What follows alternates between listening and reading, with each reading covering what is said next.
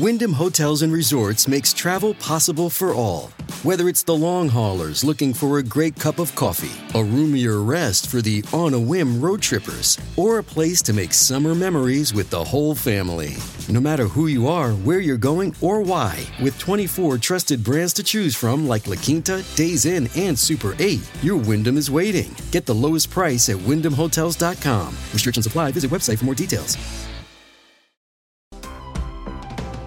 Welcome to Name 3 Songs. I'm Sarah Fagan. I'm Jenna Millian, and this is a podcast where we discuss feminist issues in music and pop culture, all while empowering fangirls. Because let's be honest, fangirls knew about that band way before you did. And before we get into today's episode, we have another new Patreon member to shout out. So Malin, thank you so much for joining us over there. And once again, just to remind everybody, if you want to go join us over on Patreon, you can pay anything from $1 to $10. And we have a whole backlog of Music Meltdown episodes, as well as some Did You Hear news episodes covering everything from conspiracy theories to TikTok stars. So definitely go check that out if you're interested, and you can get that over at patreon.com/name3songs. And today we are talking about Miss Hayley Williams and Miss Taylor Swift. But we did post on our Instagram. Please come follow us on Instagram. Come hang out with us on Instagram. We've been having so much fun talking to you guys. I posted on our stories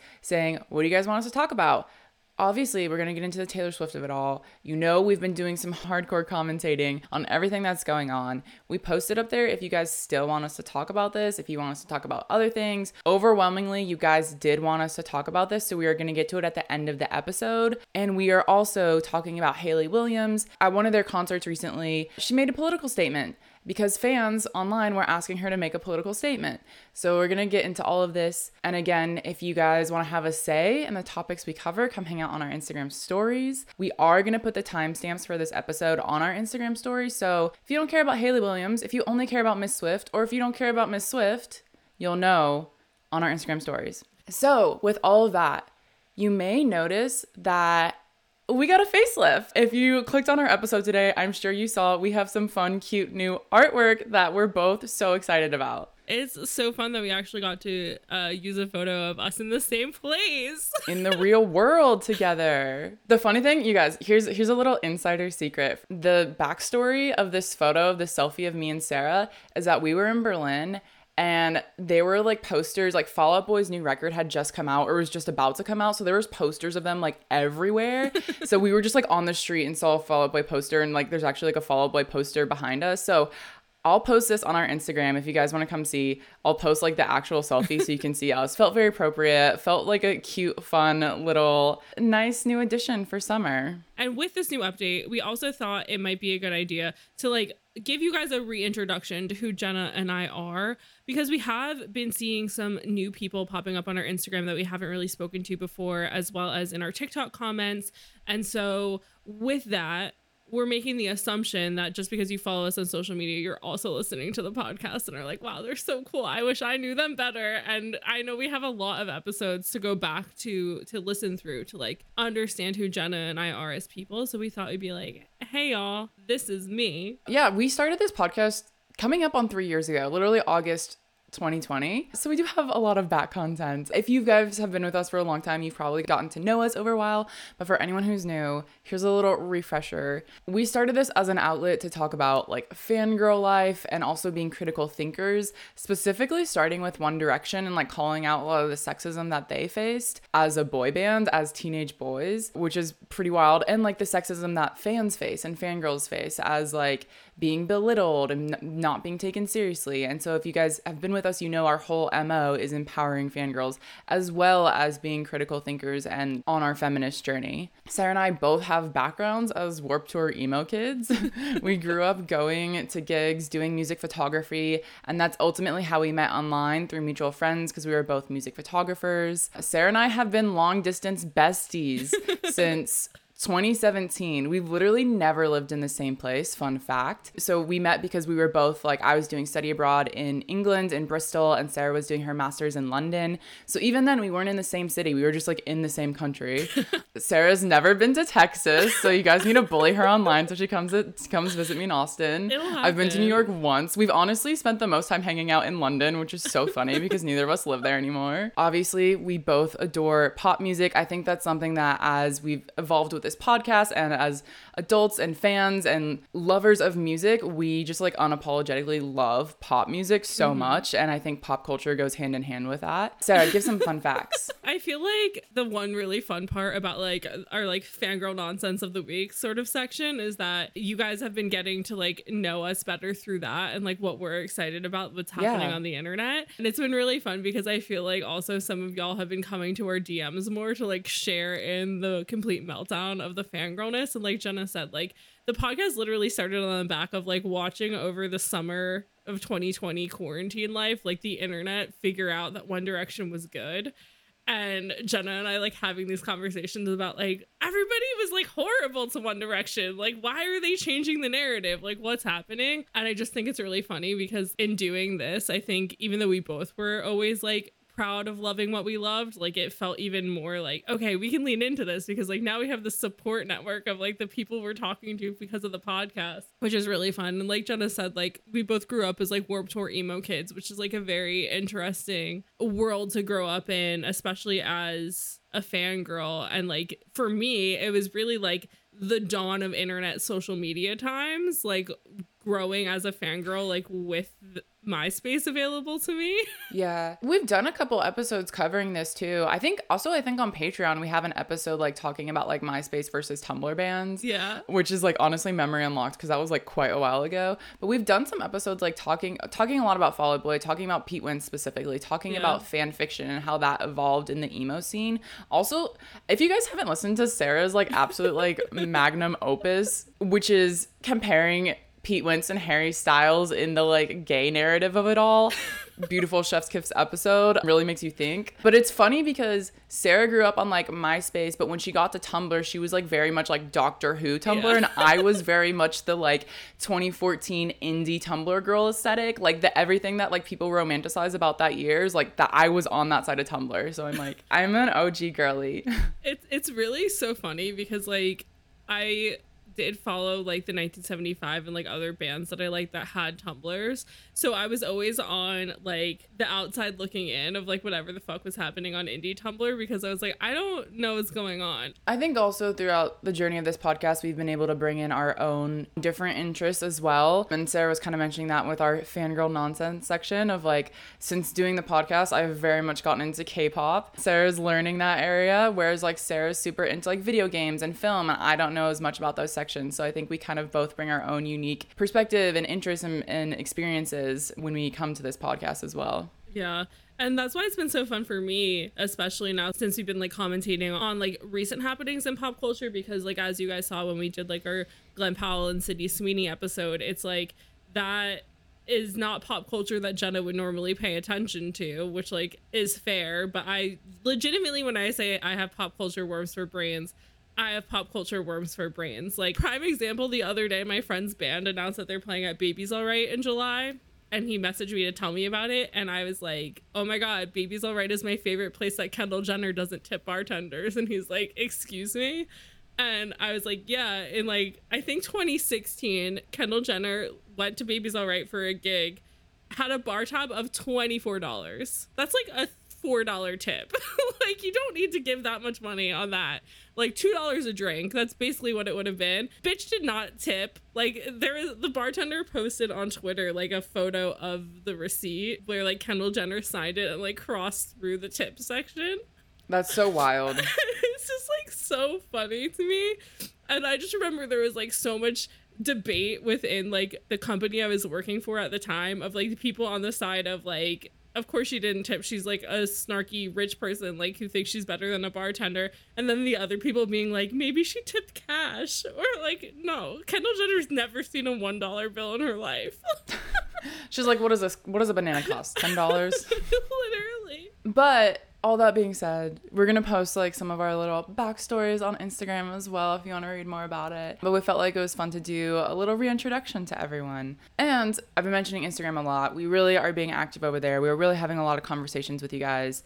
As I mentioned, posting our episode topics to get your interest on them. I posted quite a few this week, and we are going to end up talking about Hayley Williams. But also this week, for the first time ever, we posted, what is your fangirl nonsense? We've been talking a lot about what our fangirl nonsense is, but I want to know what you guys are talking about. And you guys really loved this, so we're going to keep doing it. We want to give some shout outs. We're not going to get to everyone, but there were a lot of people who commented on this post on Instagram. So if you guys want to go read what everyone else in the community is interested in, visit the post. My favorite comment was like another thing that I was going to talk about this week anyway, is that randomly, for some reason, I feel like every 4-ish months, we keep getting like a leaked One Direction song. Like somebody just keeps gifting us with like One Direction vault songs on YouTube, disguised as like something that looks like a fan just posted it. But there was a new One Direction song that leaked. So Elena, who is also part of our Patreon and on our Discord, where we've also been talking about this song, commented on the post and was like, the new 1D song, which was called Where We Are, which, like, if you are a 1D fan, you know that they literally named a tour after this song, and then the song just never came out, and all of us were like, what the fuck is Where We Are? Like, we don't know, and now we know. Like the funniest thing about listening to his unreleased song, and I saw somebody, like, I think it was like on the YouTube comments, who like was talking about this, like, this song sounds like so specifically that era, like so specifically One Direction, so specifically that album. It literally just like unlocks memories. Like, it's literally a time capsule piece. No, it's really good too. Perfect Boyfriend is perfect. Drop more of them. Drop more unreleased now tracks. I need to spend $100 on every member of One Direction instead of all 5 at once. One Direction, the unreleased album. Okay, but like also, if they just like all toured together, I'd save so much money. Oh my God, stop. So we got this really heartwarming DM. I literally have been like, I was so emo about this. I literally sent this message to my mom. Jess messaged us, and I have permission to read it. Jess said that she's the mother of a teenage fangirl, and she took her daughter to see TXT in LA. She's a diehard MOA. I cannot tell you how much fun Jess had. It was such a joy being surrounded by young folks, thousands of girls, such a sweet and generous vibe from the guys in the audience. And of course, the guys were amazing. And I was just like, my mom always took me to concerts growing up, and like we would drive to Houston and we would drive to Dallas, and we literally even went out of state, like on vacations, like planned around concerts. Oh yeah, same. And I cannot tell you like how amazing that was as a teenager to like also to have that experience with my mom and share that memory with her. Literally just warms my heart. Obviously I'm biased too because TXTs are my faves right now, so I was just like so emo thinking about like if I was a teenager right now and like my mom was taking me to see TXT, how wholesome that is. I love this so much. And that also reminded me, the first year I went to Bamboozle, my dad took me, and I wanted to go in the pit for Motion City soundtrack, so my dad went in the pit with me. Oh my God, stop! To protect me, which was like super wholesome. So Jess also said that they lucked out in getting VIP tickets for TXT, so they went for like the sound check experience, and they were sitting on the floor.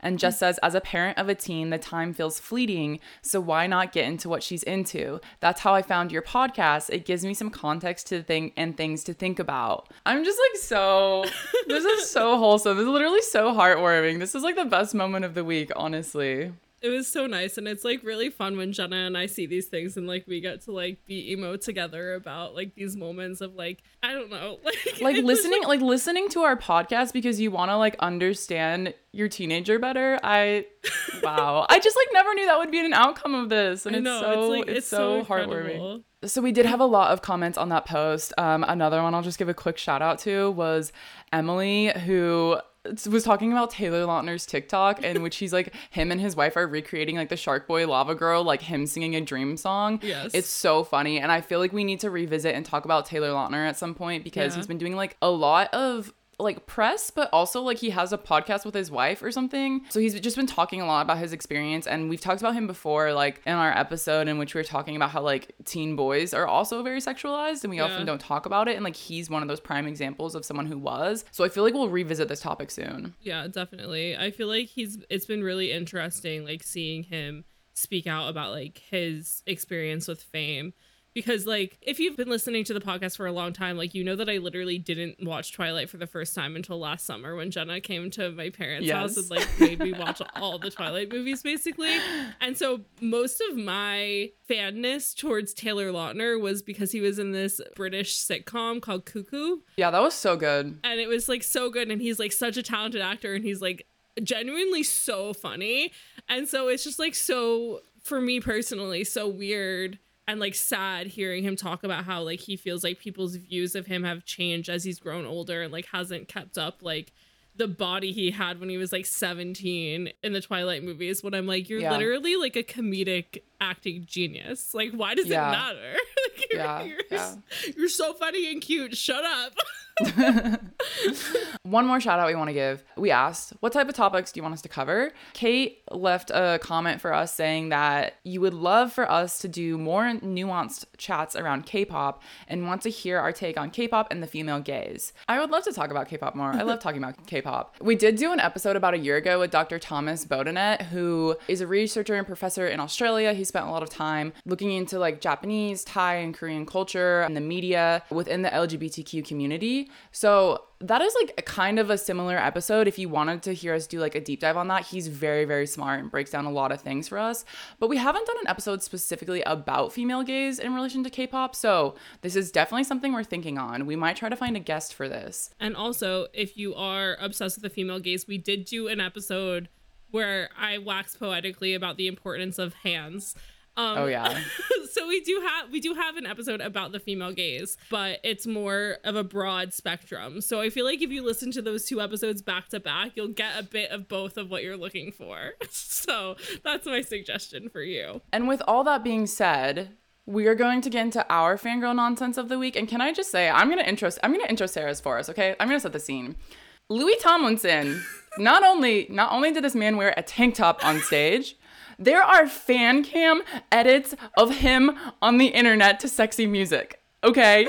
This is literally so funny because this is everything that if you go on TikTok, like K-pop TikTok is so many fan cams of idols, like where they're like purposely very sexy edits. There is one of Louis Tomlinson. So Sarah is getting the type of content that I've been getting. It was honestly like, I think I was slightly traumatized. So like the first video I got was just, I don't even know what song he was singing. I didn't even hear it. All I saw was like this man in his like fucking tracksuit bottoms and a tank top, and I was like, and like red lights, and I'm like, what is happening? What is going on? Oh my god. And then I sent it to Jenna, and then like 2 videos later it's like slow-mo videos of like him like caressing the mic. Okay, guys, if you've never watched a live video of Louis Tomlinson, go to our Instagram. We'll have one of these TikToks up there. This man is so horny all the time for no reason.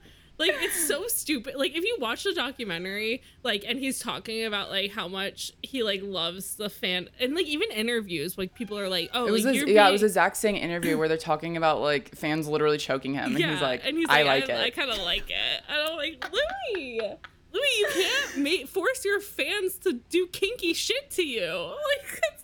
Like, that's not okay. That's maybe, he's not forcing anyone. They're the ones doing it. He's not forcing anyone, but are they doing it for sexual pleasure? I don't know, and I think he is. It's just like, it's so funny, and I'm just like, my dude, my guy. And like, to lean even more into the fact that Louis is just horny all the time. This man is singing 505 by Arctic Monkeys.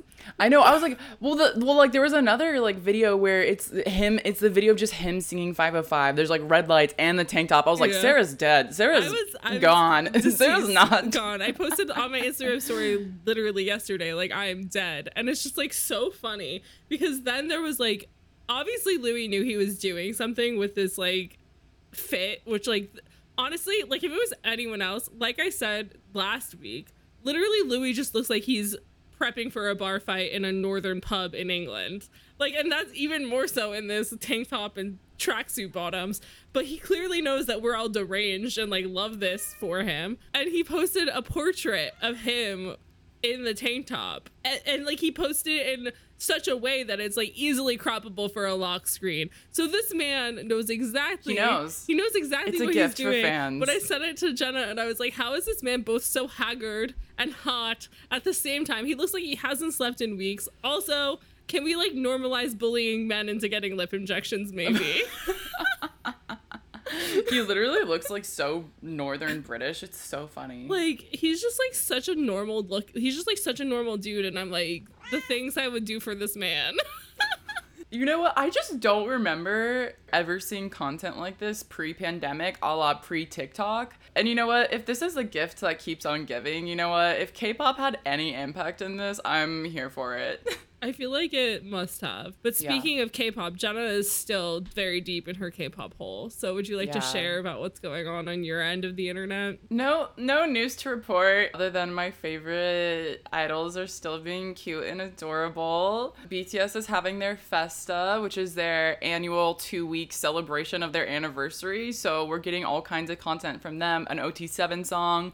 Jin is being featured on Suga's YouTube drinking show. So ARMYs are in chaos. MOAs are in chaos because there's a lot happening in TXT world, a lot happening in BTS world. Yeah, I'm just riding off the high of like the concert still, honestly. I will say, like, Sarah, we said this on the last episode. Sarah was just like, it's so nice to see you just like love something so like unapologetically and purely. And truly, I have not been like fangirl mode since like I don't even remember. Like I can't even tell you the last time. Like maybe when I was in college with like when One Direction was still One Direction. I don't know. And honestly, it just made me like truly love and enjoy being a fangirl. If it's just like this stuff is like made for us and it's literally so fun to partake in. And also kind of like gave me a renewed sense of energy and excitement around honestly just doing the podcast and like being part of like helping people find their fangirl moments and like not being afraid to embrace them and like being part of the music industry in some shape or form. It just like has given me a lot of like positive energy, honestly. I love that. It's so nice. Because also, like, I feel like the whole point of, like, us talking about, like, these fangirl moments, again, is to, like, destigmatize it a lot.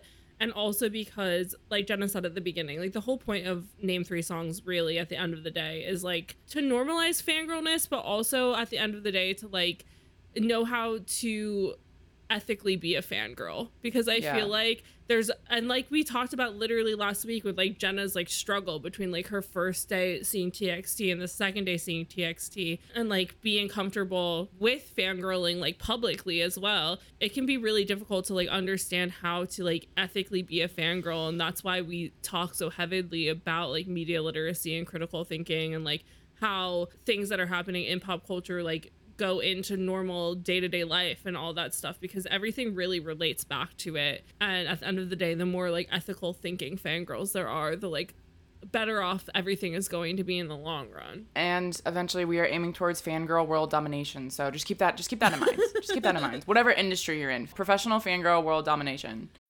When you need mealtime inspiration, it's worth shopping Kroger, where you'll find over 30,000 mouth-watering choices that excite your inner foodie. And no matter what tasty choice you make, you'll enjoy our everyday low prices, plus extra ways to save, like digital coupons worth over $600 each week. You can also save up to $1 off per gallon at the pump with fuel points. More savings and more inspiring flavors make shopping Kroger worth it every time. Kroger, fresh for everyone. Fuel restrictions apply. Another day is here, and you're ready for it. What to wear? Check. Breakfast, lunch, and dinner? Check. Planning for what's next and how to save for it? That's where Bank of America can help. For your financial to-dos, Bank of America has experts ready to help get you closer to your goals. Get started at one of our local financial centers or 24/7 in our mobile banking app. Find a location near you at bankofamerica.com/talktous. What would you like the power to do? Mobile banking requires downloading the app and is only available for select devices. Message and data rates may apply. Bank of America NA, member FDIC. I mean, we're already seeing it happening, because in conjunction with the Hayley Williams stuff we're going to be talking about, literally last night at the DC show, She had Maxwell Frost, who's a U.S. representative for Florida's 10th congressional district and a member of the Democratic Party, come up and be one of the two like misery of business girlies on stage. And he literally like on stage was like, fuck Ron DeSantis. So fangirls are very slowly taking over the world because we literally have one in Congress and he is like out there shining. And I love that for him. Hell yeah. Which is also very pertinent to what we're actually talking about with Hayley Williams today, which is that last weekend at Adjacent Festival in Atlantic City, New Jersey, Paramore was performing, and Hayley Williams took part of their set time to give this little speech. She said, "The Paramore show is a place to forget how shitty the world loves to treat everyone, but especially those in marginalized communities. Tonight, everyone here, you're all equal and we're just here to enjoy music. I saw someone say, I wish I felt more comfortable talking about politics on tour. And I'll be happy to tell you I'm very fucking comfortable talking about politics. If you vote for Ron DeSantis, you're fucking dead to me. Is that comfortable enough for anyone? But when he comes to shows, it's nice to forget for an hour or two." So, Hayley Williams taking a stand. Ron DeSantis, an awful, awful human being, the governor of Florida. So very fitting that Max, also from Florida, was there to represent not only fangirls, but, you know, a just society.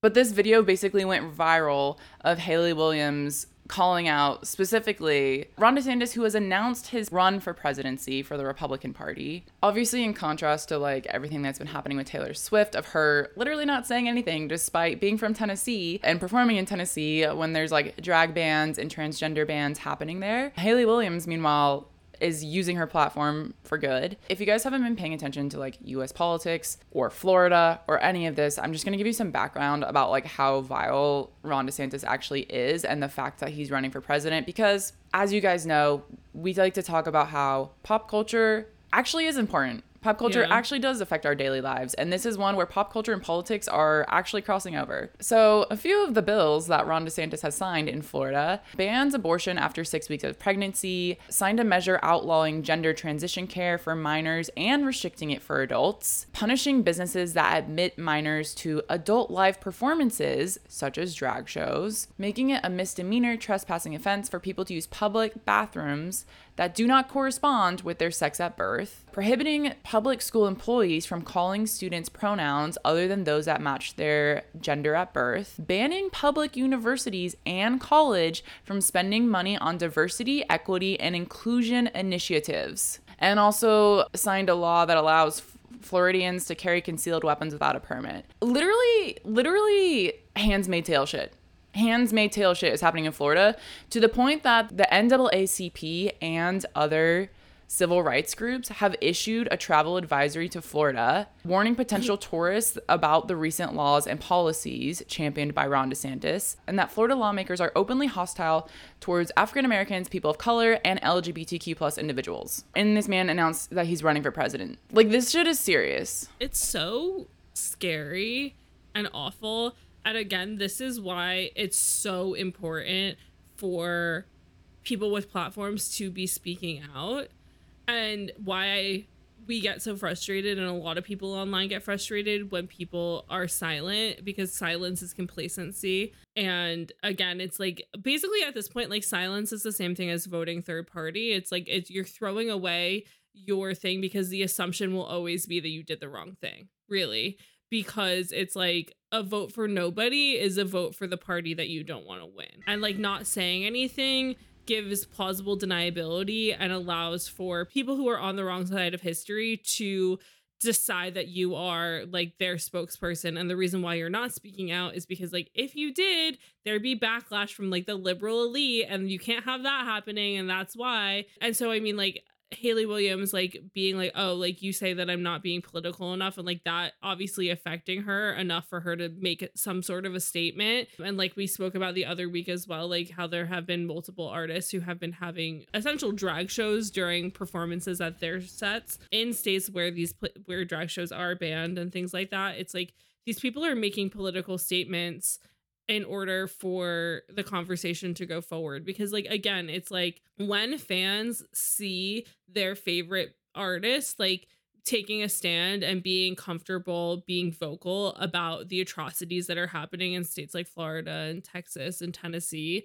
like it then helps those fans feel safer and more comfortable also being outspoken about the things that they care about. And also just like protesting things that we don't want, like as a citizen and as Hayley Williams, as someone who has a platform in that regard, making her fans feel heard and seen and safe, but also like using her platform to speak out against like things that she doesn't want to see happen to our country. And it can like help elicit change as well, because like in that regard, it's like somebody with a platform, with a voice, like if what they're speaking about is getting reported on, then you have even more eyes and ears on that moment, on that thing that happened, and that can get to politicians. And like, who knows, maybe Greg Abbott's like secretly a really big Paramore fan.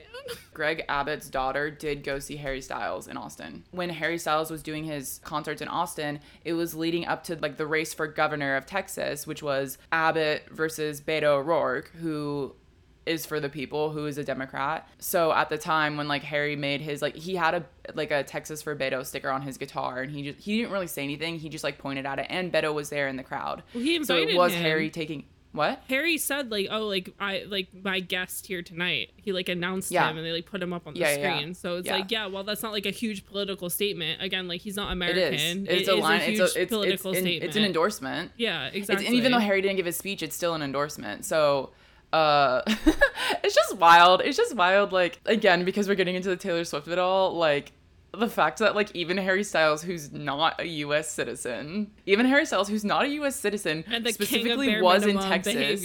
And specifically who was in Texas, specifically who, like, Greg Abbott has been governor for a very long time, and there's no limit on how long governors in Texas can hold office. So Greg Abbott could literally be governor until he dies, unless he's voted out. So it's, like, the fact that Harry went out of his way to weigh in and endorse Beto for this runoff that was so important. Obviously, Beto lost, unfortunately. But it was close, wasn't it? Yeah, it was close. It was really close, but he lost. That in comparison to, like, Taylor, who's, like, said that she's an advocate who isn't doing no advocating. Yeah. But, and also, like, Harry doing such a small act. Like, just imagine now us knowing, like, oh, Greg Abbott's daughter was, like, there. Imagine if Harry was the type to be like an outward activist about this stuff, and he like made a speech about Beto.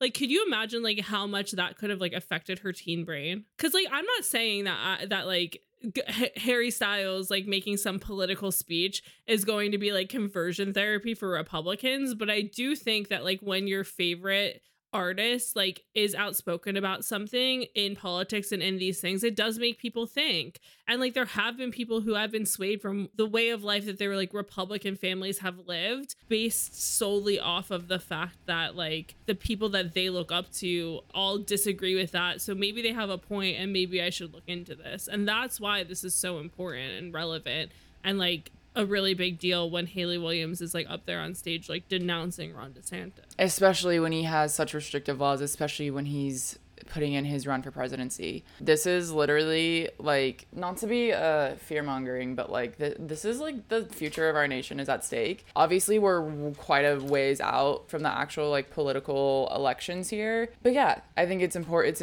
at this point in time. It's like really significant, the artists who are speaking out. It's just really important in general. Like, yeah, we have a whole other year until like all this stuff really starts ramping up in regards to like another presidential election. But I think it is important now to like get your facts straight and like understand things, and understand that like we might not be happy with everything Joe Biden has done, but it's better than fascism.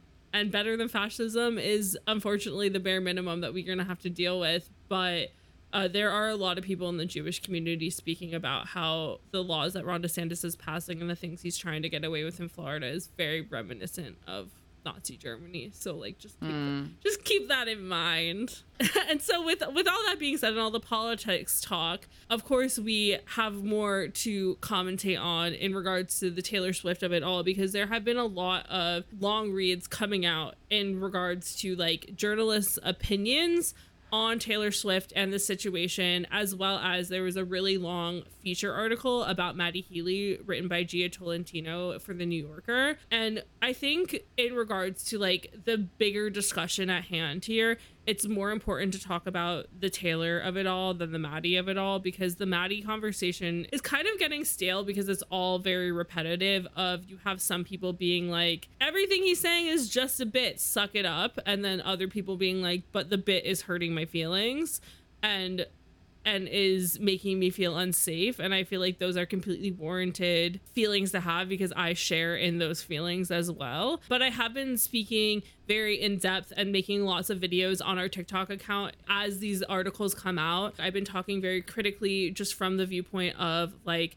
what type of PR strategy this is, and like the things that Maddie is saying that just feel very unhinged. And then also I have my own personal TikTok where I'm kind of just talking about how it feels like everybody's gaslighting Jewish people for being a little bit upset, which has been fun and interesting and exhausting on the internet, because I genuinely like it causes me pain just in general that like I'm allowing some famous man that I don't know to like hurt my feelings this much.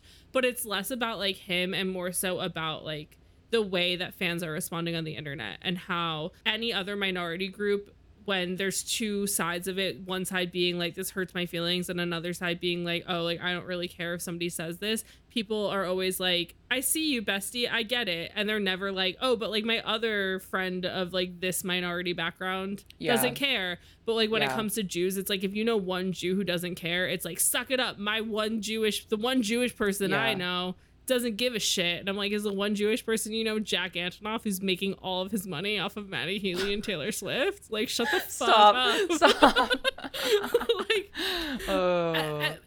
but like my one comment I will say about the New Yorker article is, from my personal opinion, it felt very much like it was meant to be a fluff piece of just kind of being like, this is who Maddie Healy is and like why his behavior makes sense. And then the quotes from Jack Antonoff and Maddie himself were just kind of like, I'm just a misunderstood white dude. Everything's fine. And it's like, you just made this so much worse. It's very interesting that all of this came out in the same week of like Maddie's interview in the New Yorker was May 29th. We had a Rolling Stone opinion piece titled, "We Wouldn't Be Having This Conversation If Taylor Swift Was a Man," came out May 30th, the following day. And we also had on the same day, May 30th, in Teen Vogue, Taylor Swift and Maddie Healy relationship backlash reveals the hypocrisy of political critique of celebrities. So I think it's very interesting that all of these more think pieces are coming out at the same time, as well as like obviously this Maddie interview it was super, super long. So I had to have a bit of time. It's just wild because this conversation, and I think why we keep coming back to it so much and what we've said before, is that like this is so important to pop culture and media. Period. Like our podcast has always been about like the way media treats and talks about celebrities. And I think these articles that have come out are very case in point of this. Yeah. Also, the interesting thing is that like if you're on TikTok, you're seeing so much conversation happen, so much. And then these articles are just like addition to the existing conversation that's happening from fans on TikTok. But if you're not someone who's like tuned into TikTok, which like honestly I think most of us are this day and age, but it's like pre-TikTok, all we had was these articles and opinion pieces to like guide our thinking on this stuff. Yeah. And like yes, Twitter and Tumblr like were places to facilitate conversation, but not to the degree that TikTok is. And so it feels very much like fans are having a conversation on TikTok about their feelings, and also the media's doing op-eds. Whereas before it felt very much like the media is the one leading the way in the conversation and how these think pieces should go, and fans happen to be there. Yeah.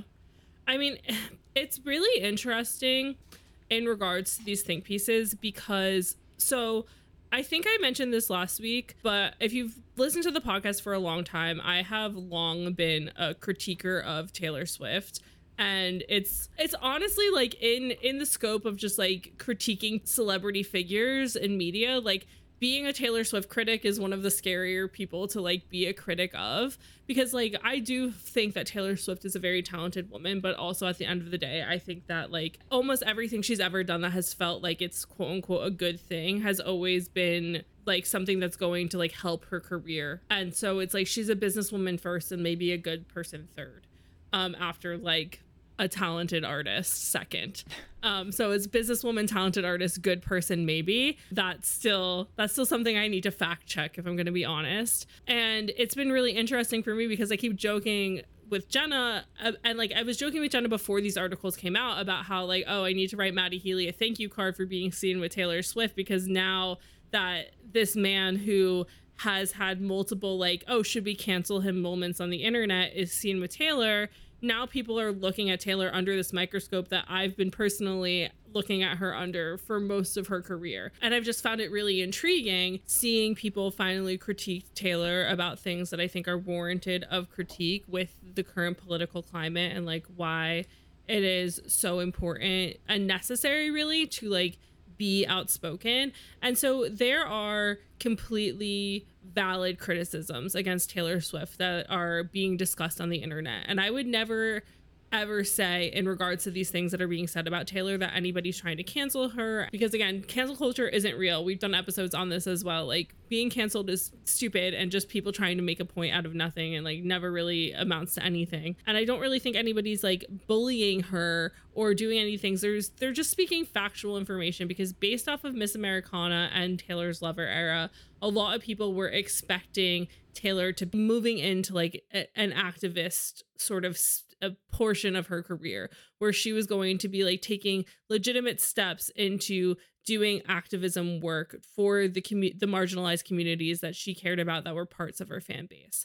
And so the first article that I saw in regards to these two op-eds that we're discussing today is Angie Martuccio's Rolling Stone article. And I saw the headline of "We wouldn't be having this conversation if Taylor Swift was a man." And as soon as I saw this, my heart essentially sunk into my stomach, because if you know anything about our podcast, like we talk a lot about the misogyny that women in the music industry face. Like that was really a huge amount of like our deep dive episodes that we did the first 2 years of this podcast. And there is like so much misogyny and internalized misogyny that these women face. And like a lot of why like there was so much focus on like Taylor's relationships like throughout her career and like all that sort of stuff. And so it's warranted that people can say that like, oh, Taylor Swift has dealt with a lot of misogynistic rhetoric throughout her career.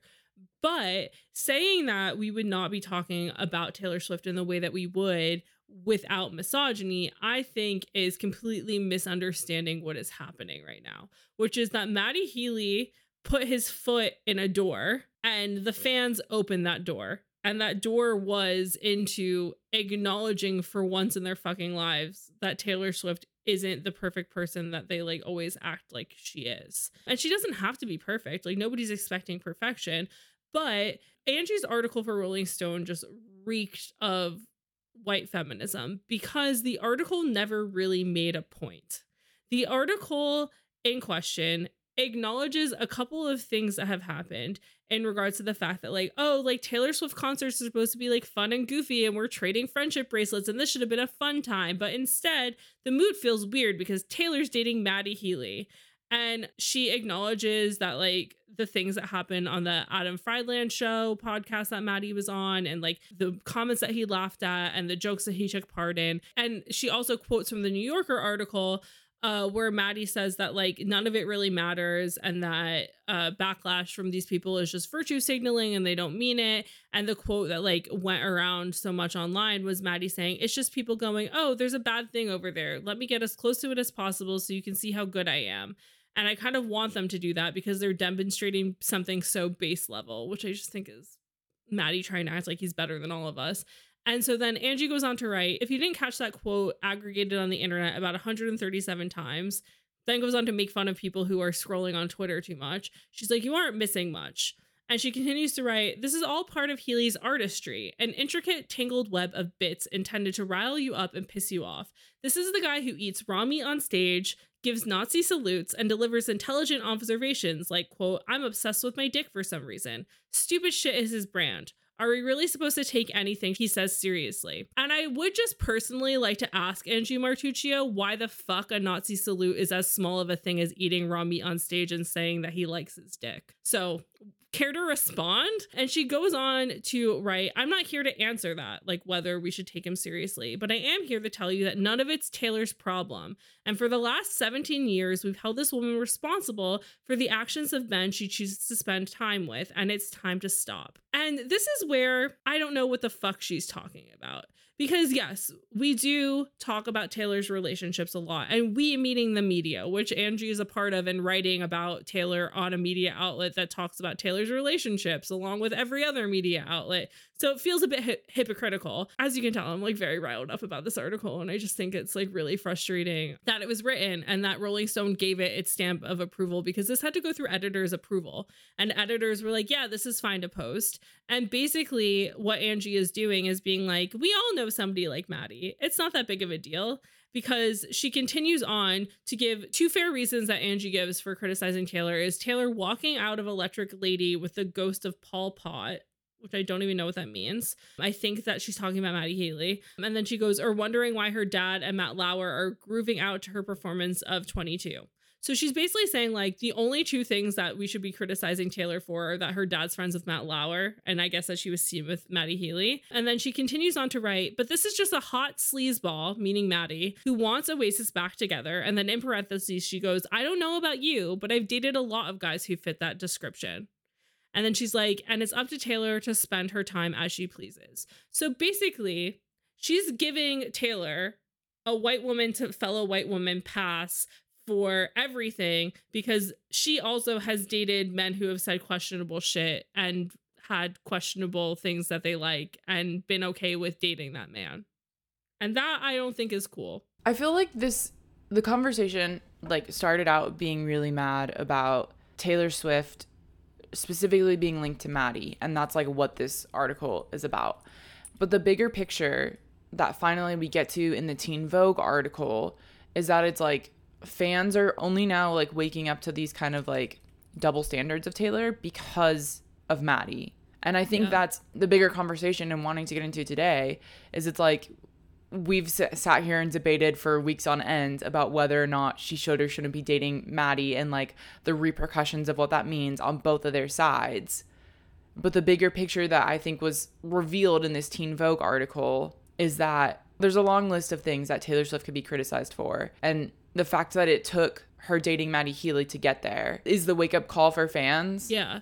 And this is why it's so interesting, is because like this Rolling Stone article is like poorly written. It feels like from this statement of the title of we wouldn't be having this conversation if Taylor Swift was a man, it feels like there was going to be a point that was proven in this article, and there was no point proven in this article.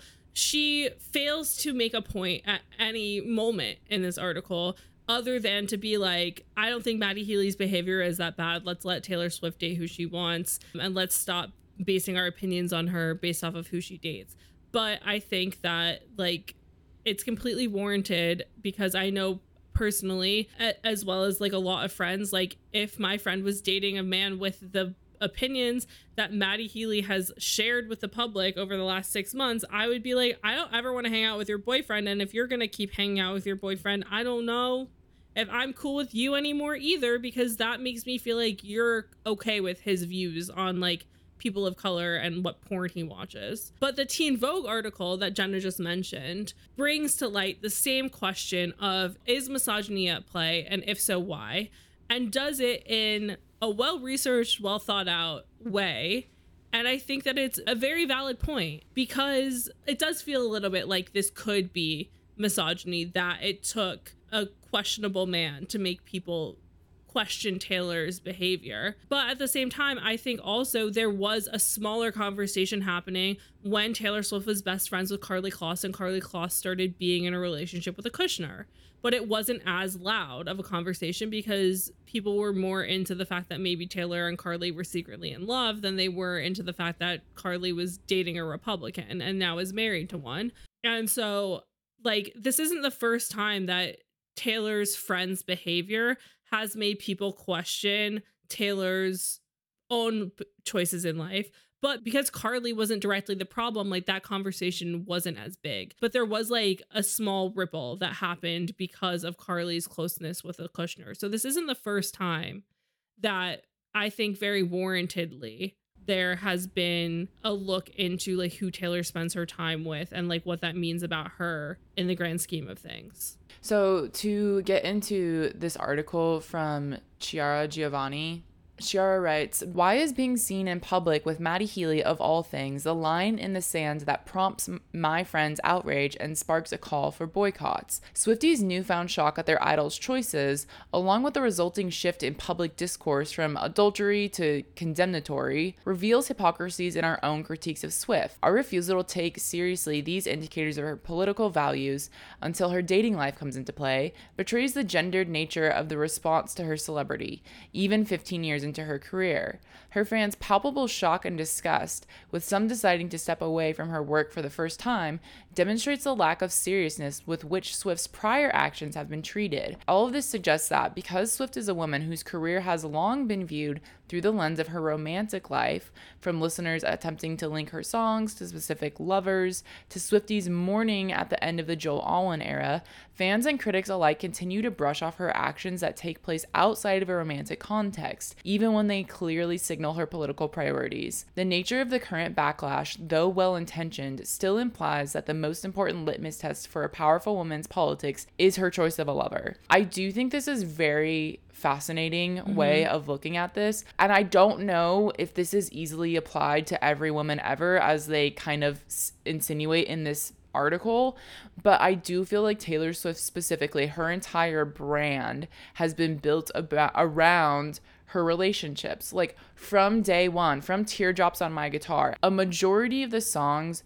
that she writes are about her romantic relationships. So I don't know if that critique is fair to apply to all women in positions of power, or specifically Taylor Swift, because of the way that she's crafted her narrative, essentially. And I don't think she did it on purpose in this way. I think that because of her songwriting, this is what fans have latched onto, and this is what her brand became.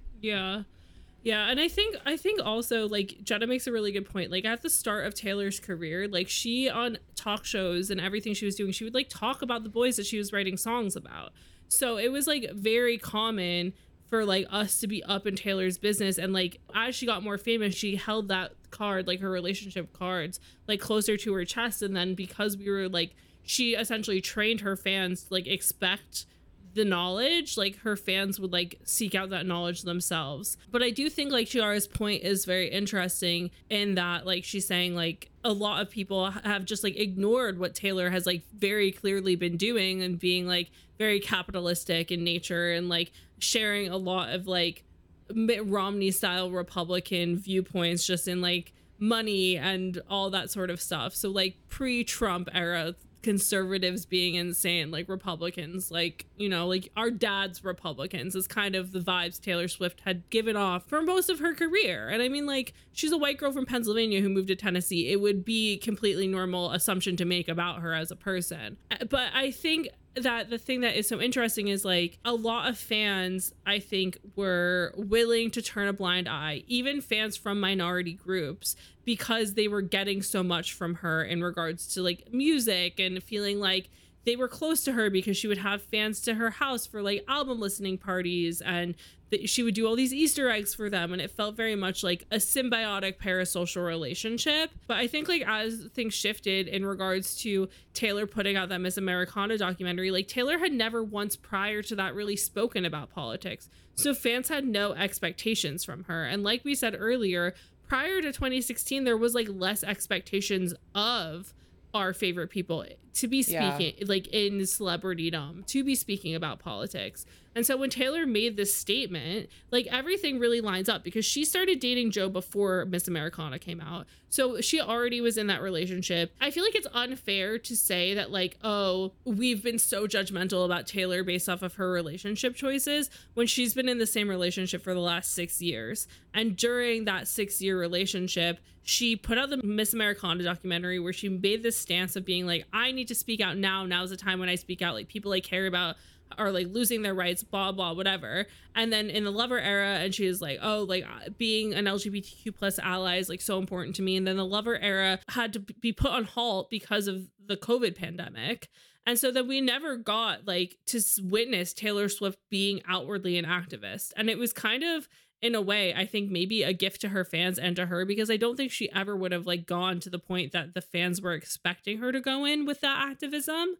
And now when the world is open up again, she broke up with Joe and is with Maddie Healy, who's been saying controversial shit for his whole career and saying some of the more controversial shit of his whole career in the last 6 months since like they've been connected. And so I think to a lot of people who just like were fine with her not being politically active, were expecting political activism, didn't get it, then she started dating this problematic man, and now they're like, actually, I should look into if Taylor Swift has actually ever done anything after making that statement. A little bit ago, we were talking about how for some fans, there is an air of misogyny that comes into this. Can you explain that a little bit? Well, I mean, I think we saw it also in regards to Harry Styles dating Olivia Wilde and people automatically deciding that they didn't like her.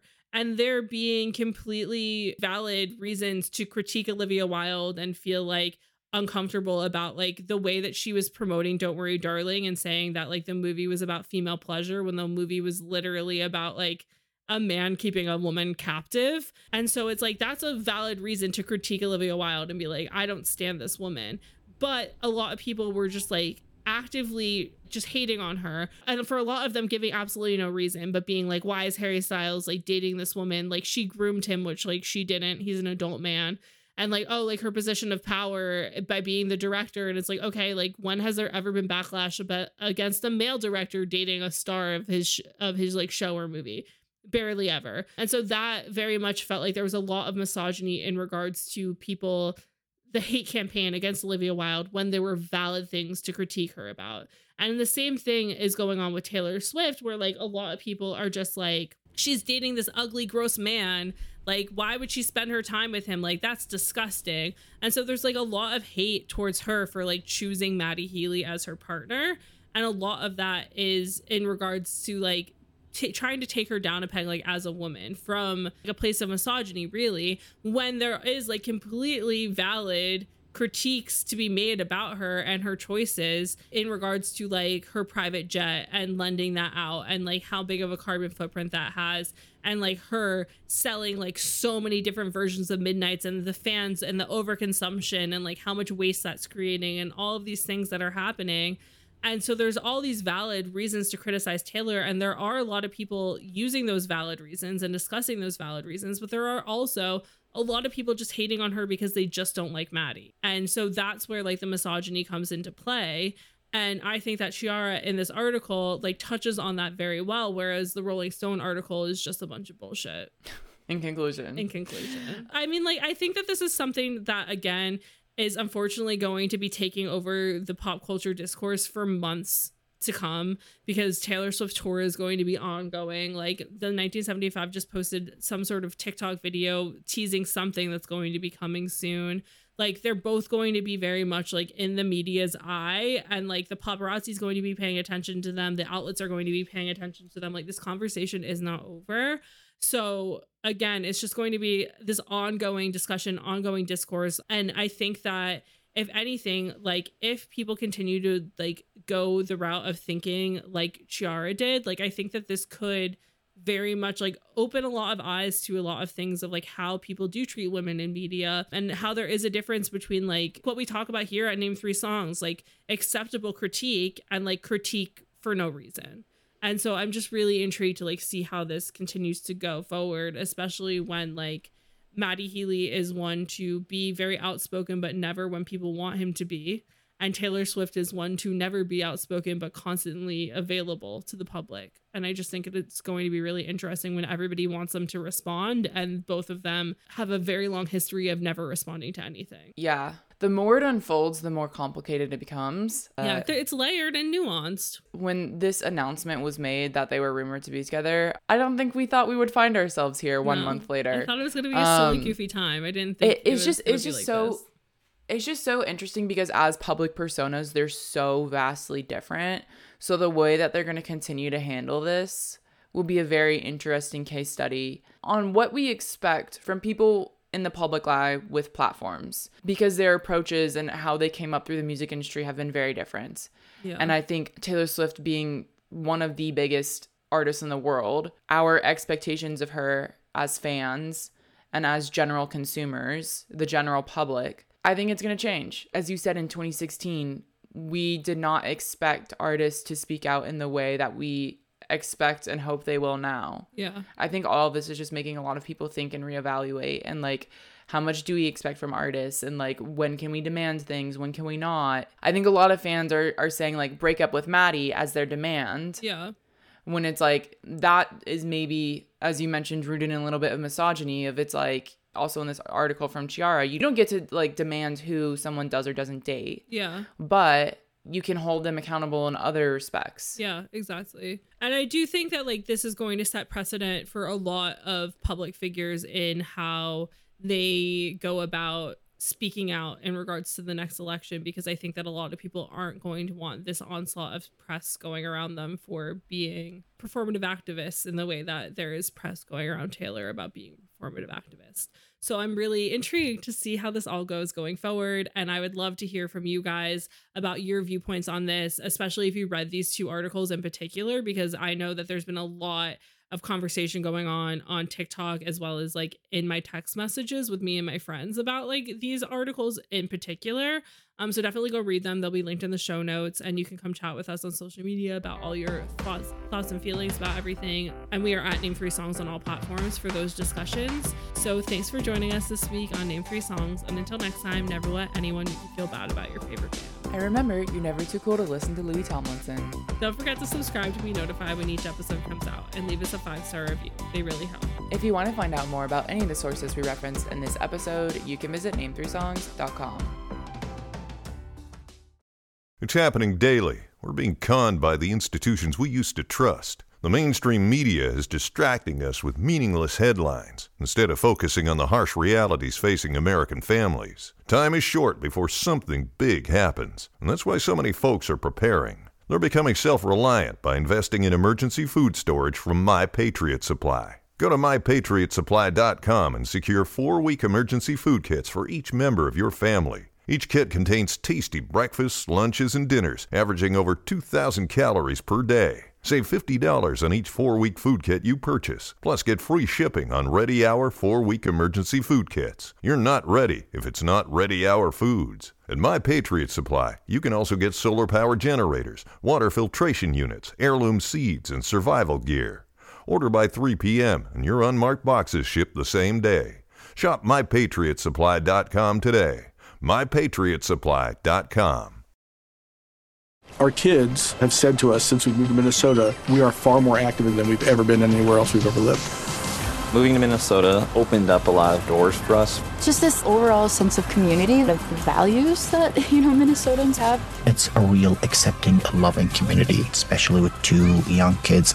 See why CNBC ranks Minnesota number 4 best state to live and work. A great place to work, an even better place to live. ExploreMinnesota.com/live.